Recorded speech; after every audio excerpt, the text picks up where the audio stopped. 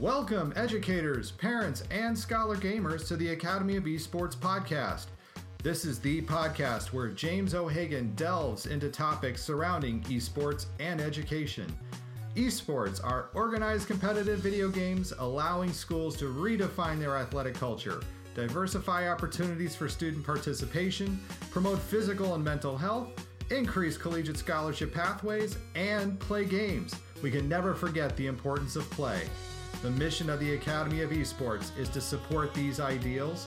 The vision of the Academy of Esports is for all students to experience the fun and joy of playing competitive video games. Let's get started. Welcome to the Academy of Esports podcast. I'm your host, James O'Hagan.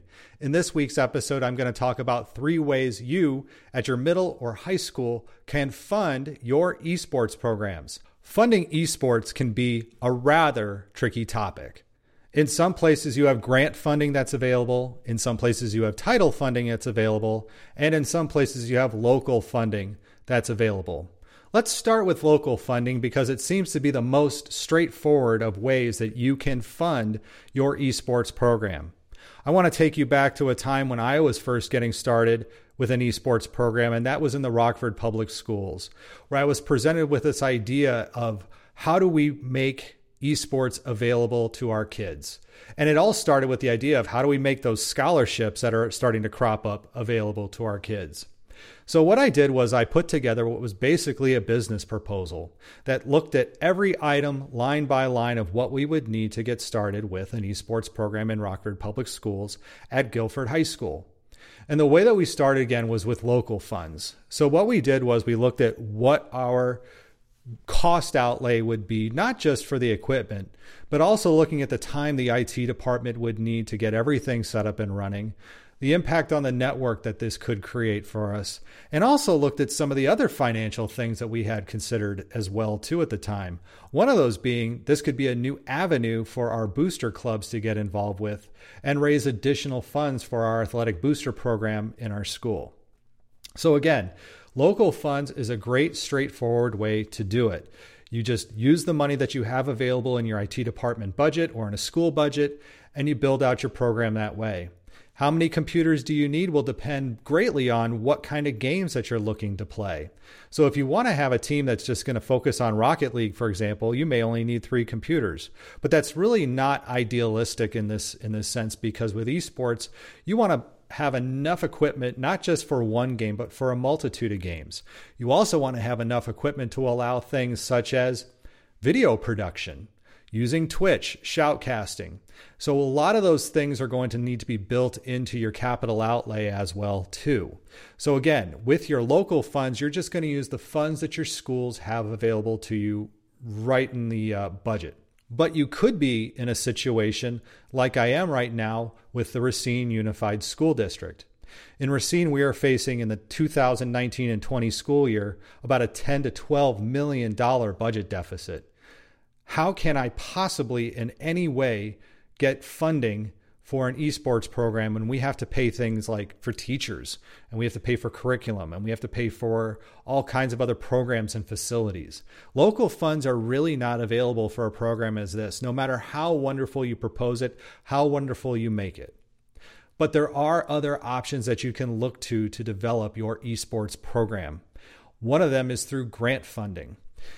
In Racine Unified School District, what we are doing right now is we are actually using grant funding to pay for our esports programs. Now, what worked out really well in our favor was we have a gaming lounge in town called Not Your Parents' Basement. Because we have a gaming lounge in town, we had no capital outlay, no sunk cost to expand our esports programs from the Walden School to our other 3 comprehensive high schools. So by doing that, we were able to basically just rent time like we would rent time at a bowling alley. So in that case, then what we did was we went to Not Your Parents' Basement. We said, how much is this going to cost us to rent space from January to May? So they gave us a figure of what that would be. And then I went to one of the people who works with grants in our school district and I said, hey, I've got this idea for this after school program. What do you think? She loved the idea.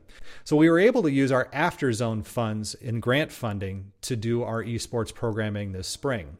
In fact, it worked out so well for us that next year we've already built into our grant budget and used the space at Not Your Parents' Basement. It's going to be a tremendous benefit for us because rather than come up with about $250,000 to outlay 4 or 5 even high school esports computer labs, what instead we're going to do is we're going to put that money into our rental of the space. And by renting that space, then we have no sunk capital outlay and we don't have to look 3 and 5 years down the line to upgrade any of that equipment. It helps keeps our costs in check, and because it's grant funded, it's not taking away from any of the other programming that we have in the school district. But let's say you don't even have grant funding available. There is one other way that I've been exploring recently on ways that we can fund esports programs. And a lot of it has to do with not so much how do you get the equipment, but what do you use esports for? As I've always talked about with esports, we use it as a pathway to other things. So when we're talking about how we can use esports to get to other things, there's actually a piece of legislation called Title IV-A. It is part of the Elementary and Secondary Schools Act. And in that piece of legislation is wording that allows you to use technology in really unique and forward-thinking ways. So by using Title IV-A funding, we can actually start to build an esports program that really addresses the heart of what technology should allow us to do in our schools. Again, this isn't so much about the games because with Title IV-A funding, you can only use 15% of the budget on capital outlay projects, so actually on the equipment. So that for some people may be, well, how do I then use esports, develop esports if all I can use is 15% of the money on actually buying equipment? There's actually a document out there that was put out by ISTE, the International Society for Technology and Education, on ways that you can develop your programming or using technology to get access to these Title IV-A funds. And there are actually 3 ways that they came up with to use the technology to build your program so that you can get access to this Title IV-A funds. One of the ways is through actual professional development. So professional development for teachers in this case would be training the coaches, working with the coaches and teaching them what they would need to do in order to be an effective coach. And really, coach is really not the appropriate word what we talk about with our adults who are mentoring our esports programs. In some places, yes, some of them can be coaches, but a lot of times most people are not going to be really good game players or really know everything about the games. That's okay. We can use a term called general manager instead. A general manager is a better way to describe an adult who's working in an esports program a lot of the time anyway, unless they're really steeped in the game and really understand the nuances of the game. A general manager is somebody who's going to be more organizational based, who's going to get the kids to practice, who's going to organize the practices, monitor things, and kind of keep the flow of things going. You can then have a captain or a coach for your students who are then going to help run your team with you. It's a great way to get your kids involved as well too in esports programming. One of the big ways we can use Title IV funds is actually to develop a well-rounded education, which is what the ISTE document speaks very highly of. In fact, when we talk about a well-rounded education, it is exactly what esports is. What we're doing is actually making connections to what students are studying, what their curiosities are, what their passions are, what their skills are, and building that across the curriculum. It really is a tremendous way for us to get our students to use esports in ways in ways that we want them to. And then again, when we're using that Title IV-A funding, that is a really unique way to develop a program when you start talking about building skills across curriculum and building into the passions of students what they love to do.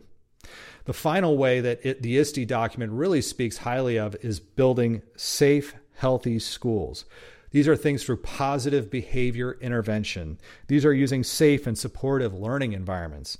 These are using technology in ways that leads to violence prevention or conflict resolution or crisis management. I think about our own teams here in Racine that we had this year, where we had 3 high school teams all practicing in the same space, rival schools practicing in the same space. There was worry about having 3 different high schools all together in one space because of potential, like I said, rivalry problems. And what we found were that these students actually became very supportive of each other. These were teams that were not in conflict with each other, but were getting to know each other and play with each other and building bonds and connections that run across the city of Racine. It was really something amazing to see. So if you're looking for ways to develop esports programming in your schools, to reiterate, you can use your local funds to lay out all the capital costs that you need in order to build your program. You can also look at the potential of grant funding. You could have some after-school funding that's available for you to either pay for space, but if you don't have availability to pay for space, perhaps you could even use grant funding to purchase equipment. And the third way is using that ISTE document, and I will link to it in the podcast. Use the ISTE document and really dig in on it and look at ways that you can build your esports program to access those Title IV-A funds. That will do it for this week on the Academy of Esports. I've been your host, James O'Hagan. You may follow me on Twitter at Jim O'Hagan. That's spelled at JIMOHAGAN, and through the Academy of Esports account at TAO Esports. That's spelled at TAOESPORTS.